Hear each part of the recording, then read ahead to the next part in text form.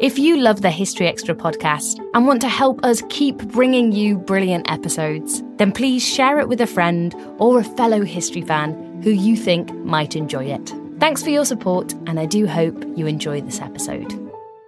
Before we get started, we want to tell you a bit about the sponsor of this week's History Extra podcast, Warner Hotels. If you're looking to escape to a picturesque corner of the UK for a few days, Warner Hotels has just the thing for you. Each hotel offers everything you could possibly need for the perfect weekend away. From unrivaled leisure facilities and inspiring live entertainment to delicious dining experiences and plenty of history for you to uncover. If this sounds like your kind of getaway, Warner Hotels is now offering a series of exciting weekend packages in 2024. Each 3-night stay is at one of 3 historic hotels, with dinner, bed and breakfast included, plus a whole itinerary of fascinating talks and Q&As with a selection of BBC history experts, such as Tracy Borman, Susanna Lipscomb and James Holland. So what are you waiting for? Book your break now at warnerhotels.co.uk. This episode is brought to you by Indeed. We're driven by the search for better, but when it comes to hiring, the best way to search for a candidate isn't to search at all. Don't search, match with Indeed. Use Indeed for scheduling, screening, and messaging so you can connect with candidates faster. And listeners of this show will get a $75 sponsored job credit to get your jobs more visibility at Indeed.com/historyextra. Just go to Indeed.com/historyextra right now and support our show by saying you heard about Indeed on this podcast. Terms and conditions apply. Need to hire? You need Indeed. This Father's Day, the Home Depot has same-day delivery on the perfect gift to help Dad be everything he can be. Because your dad is more than just a dad. He's groundskeeper of the yard, the perfecter of the patio, and the cleaner of the clippings. Let the Home Depot help power Dad's doing with the convenience and gas-like power of Milwaukee cordless outdoor tools. Plus, get up to $150 off select Milwaukee tools. For everything Dad is, find the perfect gift at the Home Depot. How doers get more done. Order select and stock items by 4 p.m. subject to availability.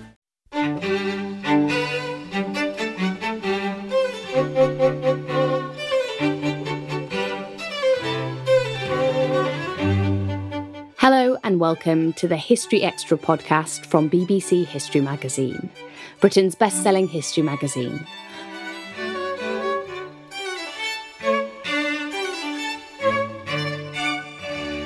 I'm Ellie Cawthorne. British forces surrendering in their thousands. Millions of tons of shipping sinking to the bottom of the Atlantic. And a German fleet sailing past the Straits of Dover in broad daylight. For Britain, 1942 was a year of many calamities, and for its leader, it was a time of peril. In his new book, the historian Taylor Downing chronicles the events of this year and reveals how close Churchill came to being ousted as Prime Minister. He was joined in conversation by BBC History Magazine editor Rob Attar. Your book explores the events of 1942 and is entitled Britain at the Brink. Now, by 1942, Britain had survived the perils of 1940 and gained 2 powerful new allies in the USA and the USSR. So why then do you feel that the country was at the brink at this point? Many people think that the real crisis for Britain in the Second World War, the darkest hour, if you like, was 1940. The Battle of France. France falls in a matter of weeks. It hadn't fallen in the First World War for 4.5 years of fighting, but in a matter of 6 weeks, France falls in 1940. The Battle of Britain is fought, which we know is one of the decisive battles of the Second World War. That's followed by the Blitz. For night after night, for week after week, month after month, the Luftwaffe is bombing London and then other cities around the whole of the UK. And most people see this as the darkest hour. I, in fact, see it, in Churchill's own phrase, as the finest hour of Britain. Although we know there was some panic, although we know local authorities collapsed here and there, in the main, it brought people together. And I think it is fair to say there was something resembling a Blitz spirit that prevailed in 1940. We struggled on, and then in in June 1941, Hitler invades the Soviet Union, so the Soviets become an ally, although that's looking a little bit dubious for the first few months. The German advance is so rapid, the collapse in the Soviet Union is so great that it looks as though the Soviets might fall, might be conquered, in which case Hitler would return to attack England again, his power greatly enhanced by victory over the Soviet Union. And then on December the 7th, 1941, the Japanese attacked the US Pacific Fleet at Pearl Harbor and simultaneously attacked Britain in Malaya, the British Empire in Malaya, with an invasion there. And Britain was finding it hard to struggle on militarily, and suddenly facing not just the two foes in Europe, a very determined Nazi with its Italian fascist supporters, but now facing a third foe, a militaristic regime in Japan, where its young men were schooled to fight and die for the emperor. This was an impossible combination. Throughout the 30s, Britain had planned for a war maybe against two enemies, either Germany and Japan or Germany and Italy, but not three. And that's why I think it's a long answer to your simple question. I think 1942, Britain was up against three determined foes that it had never really planned or prepared a capability to defend itself against. And that's why I think 42 becomes what I call the darkest year, the blackest hour, if you like, for Churchill, for the whole British people. And actually, one of the kind of nadirs of Britain's war effort occurs quite early, doesn't it, in mid-February with the surrender of Singapore. What made this such a disaster, and how much damage did this do to morale back in Britain? Okay, so two elements there. I mean, Britain was so stretched, Britain's military was so stretched by 1942. I mean, we had an empire behind us. You know, we had Australia, we had New Zealand, we had Canada, we had South Africa, we had India, a huge number of Indian troops in the Indian Army.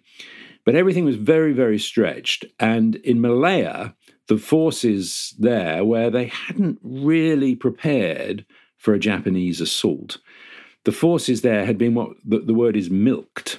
All the NCOs, the best NCOs and the best young officers had been sent to fight in the Middle East or had been taken out to fight elsewhere. So the troops weren't really prepared for the onslaught that came. As I said, it came simultaneously with the attack on Pearl Harbor on the 7th of December. The Japanese, on the other hand, had prepared for jungle warfare. They had the technology, the light tanks. They used bicycles as a form of transport to get along. They had mobile tactics. The imperial forces, Indian and British forces, would play a very traditional role. They'd build a huge defensive line across a main road. The Japanese would approach this defensive line, instead of tackling it head on, would just head off into the jungle, into the swamps around the side, surround the defensive barrier. They would then have to retreat to try and get out before being cut off. And the whole thing sort of tumbled into a sort of chaotic rout. And so Britain didn't have the men, didn't have the technology. The Air Force was very, very weak in the Far East. They were using aircraft that certainly would have been regarded as obsolete had they been flying in Britain or in North Africa. And there were very few of them. So things went from bad to worse very, very quickly. When Singapore falls in the middle of February 1942, it is, I think, without doubt, one of the greatest calamities for Britain in the Second World War. Churchill called it at the time, or a few days after, called it the greatest defeat of British arms in its history. A garrison or a defending force of about 90,000 Imperial soldiers surrender to 24,000 Japanese. I mean, that's an incredible superiority in strength that collapses. And this left a huge impression, really, on the whole of Asia. It was not just a humiliation for Britons at home, but it was an imperial collapse. It was an imperial disaster. The great fortress of Singapore that had been built up from the 1920s onwards with huge resources going into it to represent British power in the Far East collapses so quickly. And both at home, I use in the book a lot of research that I did at Mass Observation, this wonderful archive of material. I know many of your podcasts have referred to Mass Observation in the past, this wonderful record of material. People, the mass observers, went out recording literally what people said, verbatim. They wrote down verbatim what people were saying. So there was, for instance, there was an observer in a grocery shop, a corner shop in Dewsbury in Yorkshire, and she records that everybody is talking about the failure and the humiliation.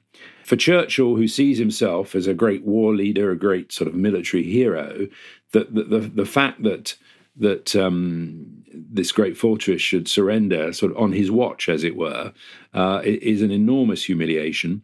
And I think we can see the ripples going out throughout Asian politics. In India, I think there's suddenly a sense that Britain is no longer the great power, the great defender.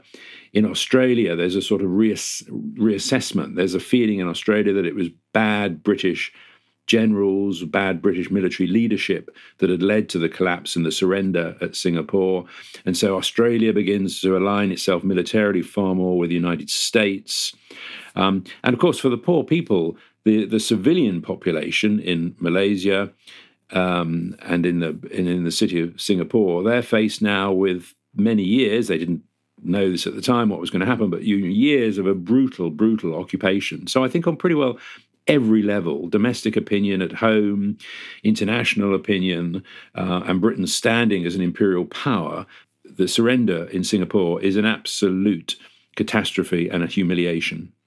And actually, things get worse for Britain in Asia, don't they? This isn't the only situation in that theatre where things are going badly. I mean, I wonder if you could fill us in on some of the other disasters going on. Yes, well, I mean, immediately, in January, February, the Japanese invade Burma, another British imperial area. Rangoon falls in March, so another imperial city falls to the Japanese in March 1942. This then begins a huge retreat right the way through the north of Burma, the overland route to China. Remember that Japan had been at war with China for many years and the Chinese were tying up dozens and dozens of divisions of Japanese forces. So keeping the war going in China was vital to Anglo-American interests to keep all these Japanese troops tied down. So the overland route is cut off in Burma. There's what's called the longest retreat in British history. It's about 900 miles. The troops retreat right up to the Indian border. They're described as sort of skinny and ragged and wretched by the time they finally get crossing the jungles and the ravines and the mountains when they finally get into India. That leaves the Japanese right on the doorstep, right at the gateway to India.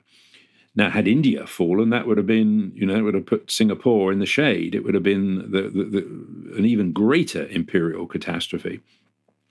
There's also the Japanese send a fleet, I think it's 5 aircraft carriers and several battleships into the Bay of Bengal. They start sinking merchant ships. There's a feeling in India that they're preparing for an invasion. There's a panic, a scare in India. So right across the whole of the Far East, the Japanese blitzkrieg, if you like, is in every way as effective as the German blitzkrieg had been in Northern Europe 2 years before. And, I have this sort of idea that in the map rooms of London and Washington, as the military try and keep up with the Japanese advance, sticking pins in the maps to show the latest place that has fallen, they can barely... as soon as they've stuck one pin in, they've got to move it somewhere else. The speed of the Japanese attack was completely overwhelming. Possibly one of the greatest advances in world history. The huge area that the Japanese conquer. They get right down to, they bomb Port Darwin in Australia. They get, as I say, to the doorway of India. They get right out into the Pacific. They'd already bombed Pearl Harbor in Hawaii. So there's this huge area of the globe sort of suddenly is conquered by this apparently unstoppable military force. So the whole of the situation in the Far East changes. And can I just mention there's one other event much, much nearer to home that really causes concern in Britain, which is that in mid-February, in fact, it's a couple of days before the fall of Singapore, 3 German warships, 2 battle cruisers and a heavy cruiser, Hitler recalls. They were undergoing repairs at Brest in Brittany, the French harbour, and Hitler recalls them and says they must get back to German waters quickly. So they decide they're just going to sail up the channel. Very brazen, very brash. They do this and they sail through the Straits of Dover. Remember, there's only 22 miles between the White Cliffs of Dover, the famous symbol of Britishness, and the French coast. They sail through in broad daylight. The Navy tries to attack them. The RAF send mission after mission to try and torpedo them. The shore batteries at Dover fire them, and they don't score a single hit on these German ships that in broad daylight sail through the Straits of Dover and return to Kiel and Wilhelmshaven. And again, when you look at the mass observation comments on this, people around the country are up in arms. How can, the Spanish Armada wasn't able to do this 3.5 centuries before. How have the Germans managed it? The Japanese attack our ships and sink them seemingly easily. We attack German ships in broad daylight, only a few miles from the White Cliffs of Dover, and they get past. What's wrong with our military? Why are things going so wrong? And again, mass observation really echoes this sense of humiliation that is felt very widely across Britain. It's a very bleak, another dark moment. The press come out. The Daily Mail, which had been very loyal to Churchill up to this point, comes out with a really aggressive attack upon Churchill's leadership. The Manchester Guardian, as it was then called, says, why can the Japanese sink our ships and we can't sink German ships? It really is a moment. If Britannia can't rule the waves in the Far East, in the Pacific, that's one thing. But if Britannia can't rule the waves just off the White Cliffs of Dover, that really does seem to be alarming. And a lot of people are perhaps more concerned about that than they are actually about military defeats on the other side of the world. So did this incident you just described, did this reignite invasion fears? Did people in Britain still feel concern about a possible German attempt to cross the Channel? I think not as intense as there had been 2 years before in 1940. I think most people could see that the German army was very preoccupied on the Eastern Front, fighting these gargantuan battles on a huge scale with the Soviet Red Army. There were some people, again, mass observation. There are reports of some people saying, Hitler will be here any time now. We'll all be speaking German and living in the Third Reich at any time. But I can't say that from my research there's much evidence of that. I think it was a general sense that British arms are failing, whether it's the Navy failing to stop ships in the Channel, whether it's the Army failing to stop this incredibly rapid advance in the Far East. There is a general sense that everywhere Britain fights, we lose, we are defeated. And that was something that was picked up very widely across the country. The press every week is sort of hammering the government, yet another failure, yet another collapse, yet another debacle. And clearly that got home to people. And that, in a sense, that's the core of my book, this sense that these military failures are then generating a political crisis for Churchill personally, but also for the whole government and the whole confidence in the British war effort. Still to come on the History Extra podcast. Lots of people saying, he roared wonderfully in 1940, but he's past it now. He's too old. He hasn't got a grip on things. It's all going wrong under his leadership. Time for another quick chat about this week's sponsor, Warner Hotels. If you want to get away in 2024, why not book a weekend package at one of Warner's most historic hotels? There's Littlecote House, which is a stunning Tudor manor in Hungerford, Studley Castle, a beautiful 19th century building in Warwickshire, Or Home Lacey, a huge Herefordshire mansion that was once visited by Charles I. Whichever location you choose, you'll be able to enjoy a whole weekend of live talks from your favourite historians during your stay. Find out more and book your break now at warnerhotels.co.uk. Now, another important military disaster that we haven't come to yet is in the North African campaign. And in June of 1942, Tobruk falls very swiftly and unexpectedly. I wonder if you could tell us about what happened there, and again, how did the British public respond to that? Yeah, well, the Eighth Army, that was at that point commanded by General Neil Ritchie, had been sent enormous supplies. Churchill recognised that the only land battle that Britain could effectively fight with the Germans and the Italians, with the Axis forces, was in North Africa. You know, we'd been thrown out of Northern Europe in 1940, Dunkirk and all of that, all the things that listeners are familiar with. So we can't confront the Germans in Europe. We're too weak at this point to actually launch an invasion. It would have been a disaster had Britain tried a full-scale invasion of northern France. But there is this battle that the Italians had started in North Africa, and then when it had gone ill for them, Hitler has sent one of his most daring generals, Rommel, to take command of the Afrika Korps, the Panzer Army Africa. So one of the few areas where there were land battles taking place with Axis forces was North Africa. So Churchill and the government send enormous reinforcements to Egypt. They've got this long journey because the Mediterranean is too dangerous to cross, so they have to go right the way around the Cape of Good Hope, right the way around South Africa and up the eastern side of Africa. It's a huge, long journey, takes up a massive demand on shipping, but it's given a priority. But every time, or many times, when a well-equipped Eighth Army confronts Rommel and the Afrika Korps, they are yet again defeated. And this happens in the Battle of Gazala in May 1942, where Rommel attacks well-defended positions, and it was quite a good strategic defensive line that Ritchie had built up. But Rommel, wily, quick to respond, fast to change his plans, basically just out-generals the British. And at the Battle of Gazala, Ritchie is defeated.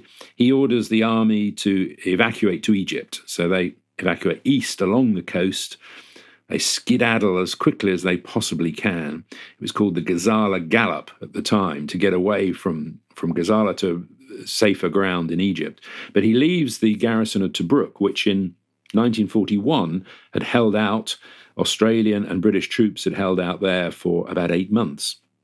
So he's confident that a very, very well supplied, very well stocked garrison, the old Libyan port town of Tobruk, can hold out and hold Rommel up as he retreats and reorganizes in Egypt.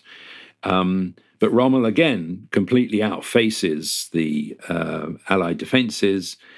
He launches a huge air attack on Tobruk. The panzers go in, or the mine clearer, the engineers go in to clear the mines, and the panzers go in. And in one weekend, again, it's about 33,000 Allied troops surrender to a German-Italian force of roughly half that size. And having held out heroically in 1941 for 8 months, Tobruk in 1942 surrenders in a weekend. It's that humiliating, that much of a failure. Churchill is actually in a meeting in the White House when the news comes through. He's with Roosevelt, and he says this is one of the greatest blows that had ever occurred to him in the war. He says, defeat is one thing, disgrace is another. So here's yet another really low point. We've confronted these disasters in the Far East. We've confronted the humiliation of ships, German warships sailing through the Channel. And now the one area where we're sort of head-to-head on land battles, yet again, an inferior in terms of numbers Axis force overwhelms a superior in terms of numbers Allied force. Everywhere you look, there is failure militarily. And Churchill comes up with this phrase, he embarrasses and humiliates his chief of the Imperial General Staff, Sir General Sir Alan Brooke, by repeatedly saying, haven't you got a single general who can win a battle? Haven't any of them got any ideas? Churchill thrives on the great military traditions of British history. His ancestor, the Duke of Marlborough, about whom he'd written a series of books, had been one of the great heroes of the early 18th century. And here he is, Churchill, presiding over a government that just sees one military failure after the other. And it really sends him into a despair. He's really very down, very upset, very black as a consequence of these repeated military failures. And how much political danger was Churchill in at this point? There'd been repeated military failures in the first half of 1942. Was his premiership under threat? Was there another leader waiting in the wings to replace him? There were sort of two levels to the political crisis that he faced, or the threat to his leadership that he faced. There were two votes in the House of Commons. In January, a vote of no confidence, which he won fairly convincingly. But nevertheless, it sort of opened the wound of the general sense of many MPs expressing popular opinion, saying, we don't think we've got the right leadership in place. And then I think a more serious threat came in June, at the end of June, very soon after the collapse in Tobruk, where he faces a vote of censure. Now, he wins both of these votes. It would be remarkable had he not. Well, he would have almost certainly have had to resign. So he wins them reasonably convincingly. But they both open up this general sense of criticism against Churchill. And in a sense, he's got only himself to blame. When he became Prime Minister in 1940, he also appointed himself the Minister of Defence. This was unprecedented. There'd never been a war leader who was both Prime Minister in charge of the overall strategic determination of the war effort, but also a Minister of Defence who ultimately had to accept responsibility for sort of military operations wherever they might be, Army, Navy and Air Force. And so when everything starts going wrong, there's no one else to blame, sort of thing. He really has to accept. And the number of, when you read the Hansard reports of these debates, the number of MPs who are saying we don't have the right leadership in this country. He's taken on far more than he can handle. He should at least divest, let's say, the munitions or production. There should be a Minister of Productions. Many people say he shouldn't be Minister of Defence as well. He needs another man to be the Minister of Defence, or upgrade one of his military men. Why does he have to have this role as well? And again, mass observation reflects this. Lots of people saying, he roared wonderfully in 1940, but he's past it now. He's too old. He hasn't got a grip on things. It's all going wrong under his leadership. So, again, there is this sort of groundswell of opinion reflected in Parliament.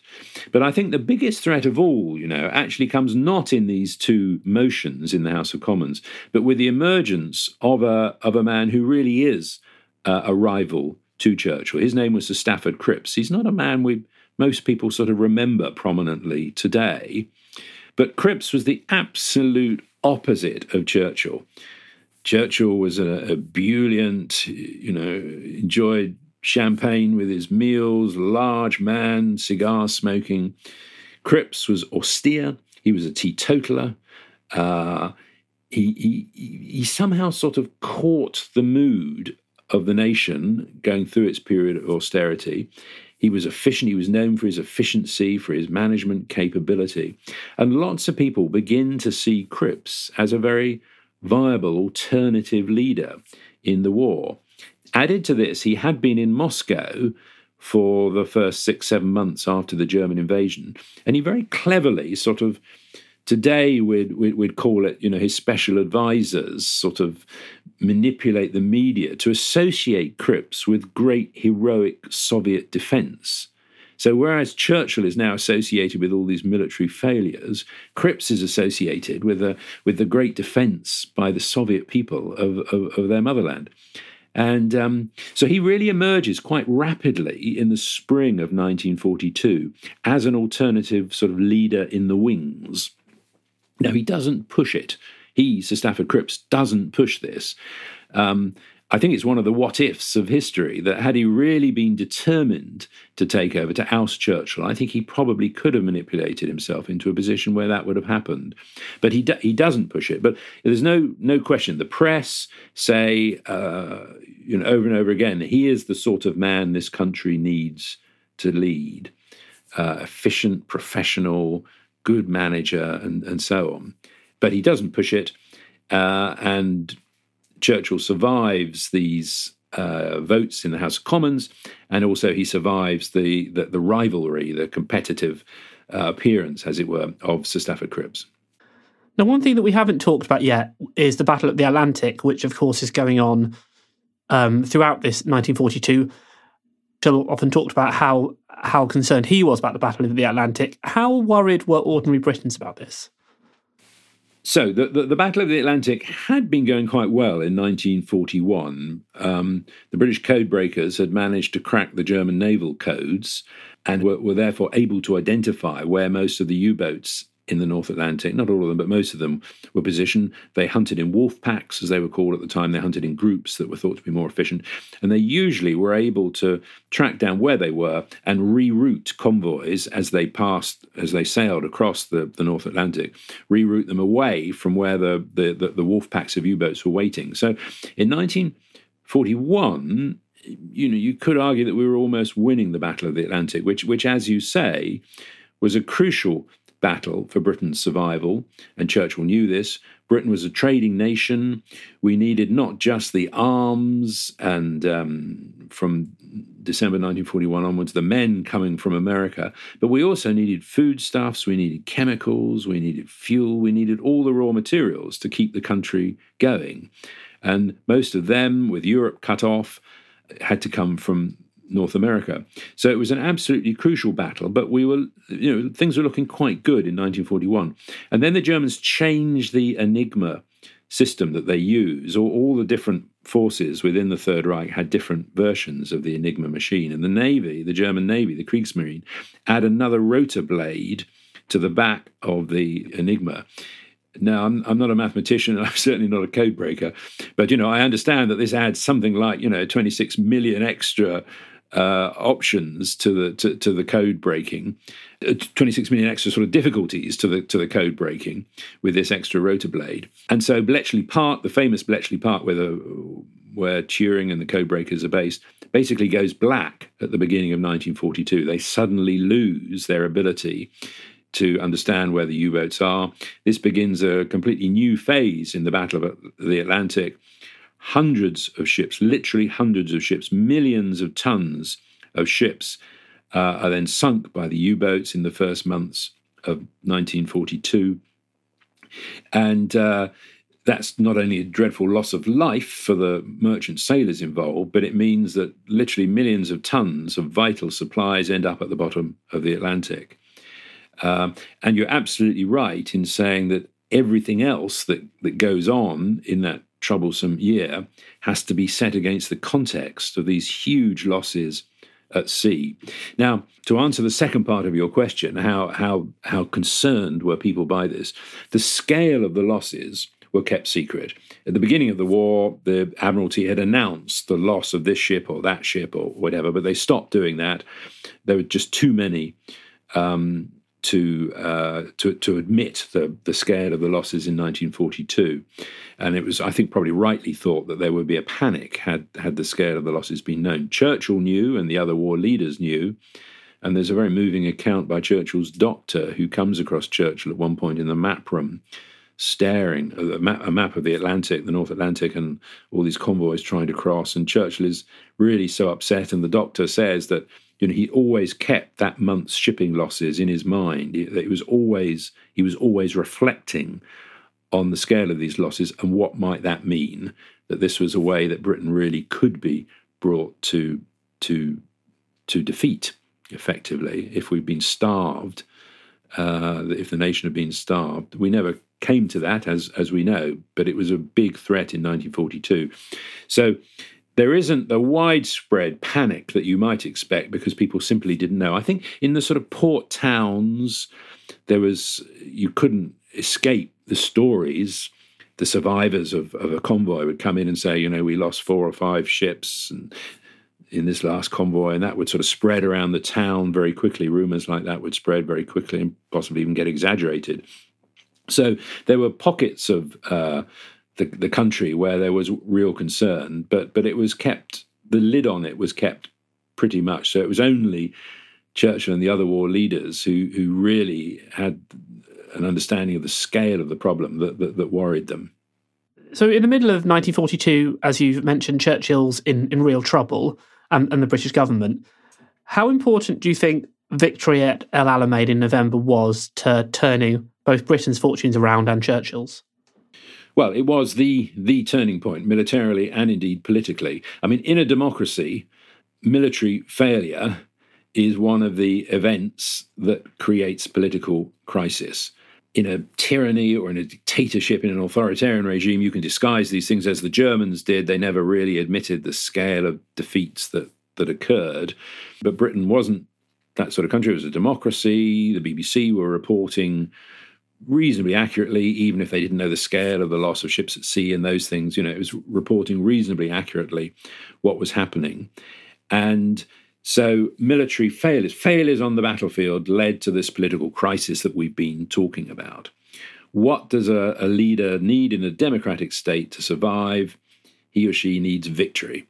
And of course, that victory finally comes, as you say, in the Battle of El Alamein, end of October, beginning of November 1942. It's clear amongst Churchill's entourage that in anticipating that battle, and Churchill is very nervous, very anxious, he knows that the new commander of the Eighth Army, General Bernard Montgomery, is preparing his troops for an offensive. We know that the Germans are absolutely at the end of very long supply lines, and the supply ships are being sunk in the Mediterranean. So he sort of knows theoretically that there is an overwhelming advantage that the Eighth Army has.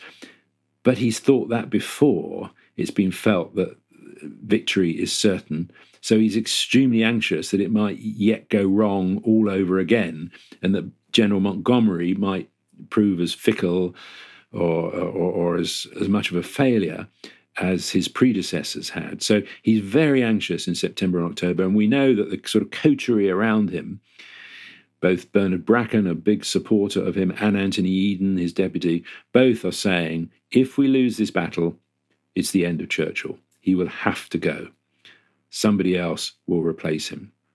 But of course, Bernard Montgomery doesn't lose that battle. The beginning of the Monty legend. There is a great triumph in El Alamein. On the 4th of November, Churchill receives the message that he's so long awaited from the CNC Middle East Command, who sends the cable. Our troops have broken through. The German army at El Alamein has been defeated and is on the retreat. And this is the message that Churchill is longing for. Around the country, there's still suspicion, well, we've been here before, Rommel will pull something, the rabbit out the hat, somehow he'll twist it around and this will prove to be yet another defeat in the long run. But a few days later, 4 days later, I think it is, after Churchill receives this message, American troops start landing in northwest Africa. They land in Casablanca, at Oran and Algiers. Very quickly create a beachhead, create a base there, a little bit more slowly. Then anyway, start moving east towards Tunisia. So we've got the Eighth Army rolling up the Africa Corps from Egypt through Libya, one after another. The places that have been fought over for months and months and months surrender. Tobruk is recaptured, Benghazi is recaptured, and so on. And the Americans are moving in from the other side of of North Africa. So at last, it feels as though this victory is secure, that Rommel isn't going to suddenly pull something out of the hat and launch another attack upon the Eighth Army. And Churchill orders that the church bells should be rung, this very sort of symbolic moment. In 1940, that would have meant invasion. If the church bells were rung, that was a symbol that the Germans had landed. In 1942, it means a great victory has been won. And almost overnight, certainly within a few weeks, Churchill's political standing is restored. By Christmas of 1942, by the end of the year, there's a Gallup poll that shows support for him is pretty much back where it was 2 years before. All the failures, all the humiliations, all the disasters of 1942 now slowly recede into the background. And military victory brings a relief to the political crisis. And really, this is now, for the rest of the war that goes on, as we all know, for 2.5 years, Churchill becomes the sort of war leader that we all know about, the man who leads the nation to final victory.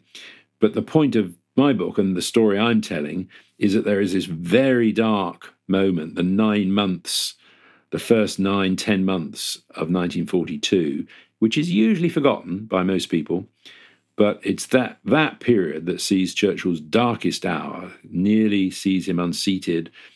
And, had the El Alamein been a failure, I think Churchill would have gone down in history as the man who enabled us to get through 1940, but who then becomes a failed military leader. All of that is turned by this military victory. And of course, in the broader context, the end of 1942, the beginning of 1943 sees the Battle of Stalingrad, sees the Red Army capturing the whole of von Paulus's Sixth Army. I think 130,000 German troops are captured. So on the bigger picture as well, it's this roughly the same period, end of 42, beginning of 43, the pendulum swinging. The Americans are doing well in the Pacific. They've already defeated the Japanese Navy earlier in the year at the Battle of Midway. Now land troops are doing better and better in Guadalcanal. So, suddenly it looks as though we're going in the right direction. But it hadn't looked that way for so much of 1942.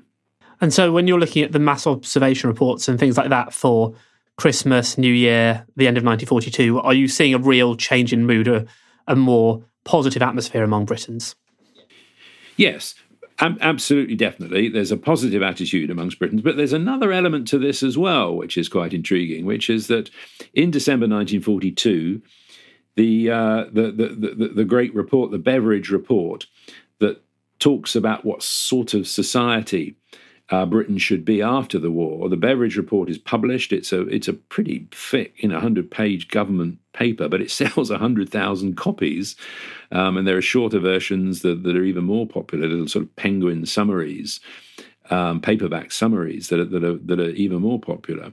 And I think this captures a mood that the British people by this point are beginning to say, so what is it we're fighting for? What sort of society do we want to build out of all the suffering, all the loss, the destruction of cities through bombing? Will need to be rebuilt. Society has shown that people can work together. There's a collectivist spirit that has come out through the war. And people are beginning to think, if it's just a matter of time until victory ultimately comes, it'll be a long, slow road, but it's out there somewhere.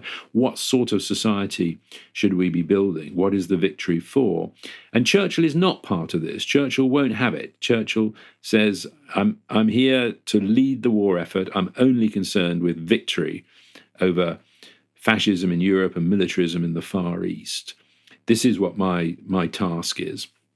And so he completely separates himself from what becomes an ongoing debate about what is victory for. Victory for Churchill is a military victory. Victory for the British people becomes increasingly a broader concept of what society, as I say, are we building? How should the state function in the post-war period? And ultimately, of course, we know what happens. In 1945, after the great military victory and the defeat of fascism in Europe, the surrender of Germany, and Italy had already surrendered. What happens? The great war leader is voted out of office in a decision, the landslide victory for the Labour Party that many people can't understand. I think it's absolutely understandable. I have no difficulty seeing why people thought Churchill was okay as a war leader, but he wasn't the man to build the new society. So this question, what is victory for, is an interesting one that emerges at the very end of the year. So, yes, militarily, Churchill's the war leader, but he's still out of tune with a lot of thinking in a lot of the country. That was Taylor Downing. His book, 1942, Britain at the Brink, is out now, published by Little Brown. And you can read a piece by Taylor on Britain in 1942 in the April issue of BBC History magazine. That's on sale in a few days' time and will also include articles on Mary Seacole, Napoleon, and England after the Civil War. Thanks for listening. This podcast was produced by Ben Hewitt, Jack Bateman, and Brittany Colley.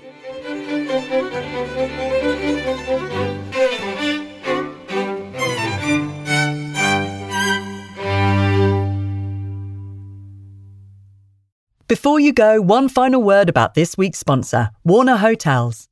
If you fancy a break in 2024, you can now choose from 3 fantastic weekend packages at some of the most historic Warner hotels. For instance, Littlecote House is set in a stunning location in Hungerford, which has played host to Romans, a Civil War army, and the planning of the D-Day landings. Meanwhile, Studley Castle in Warwickshire was used as a training camp for the Women's Land Army during the World Wars. Find out more and book your break now at warnerhotels.co.uk.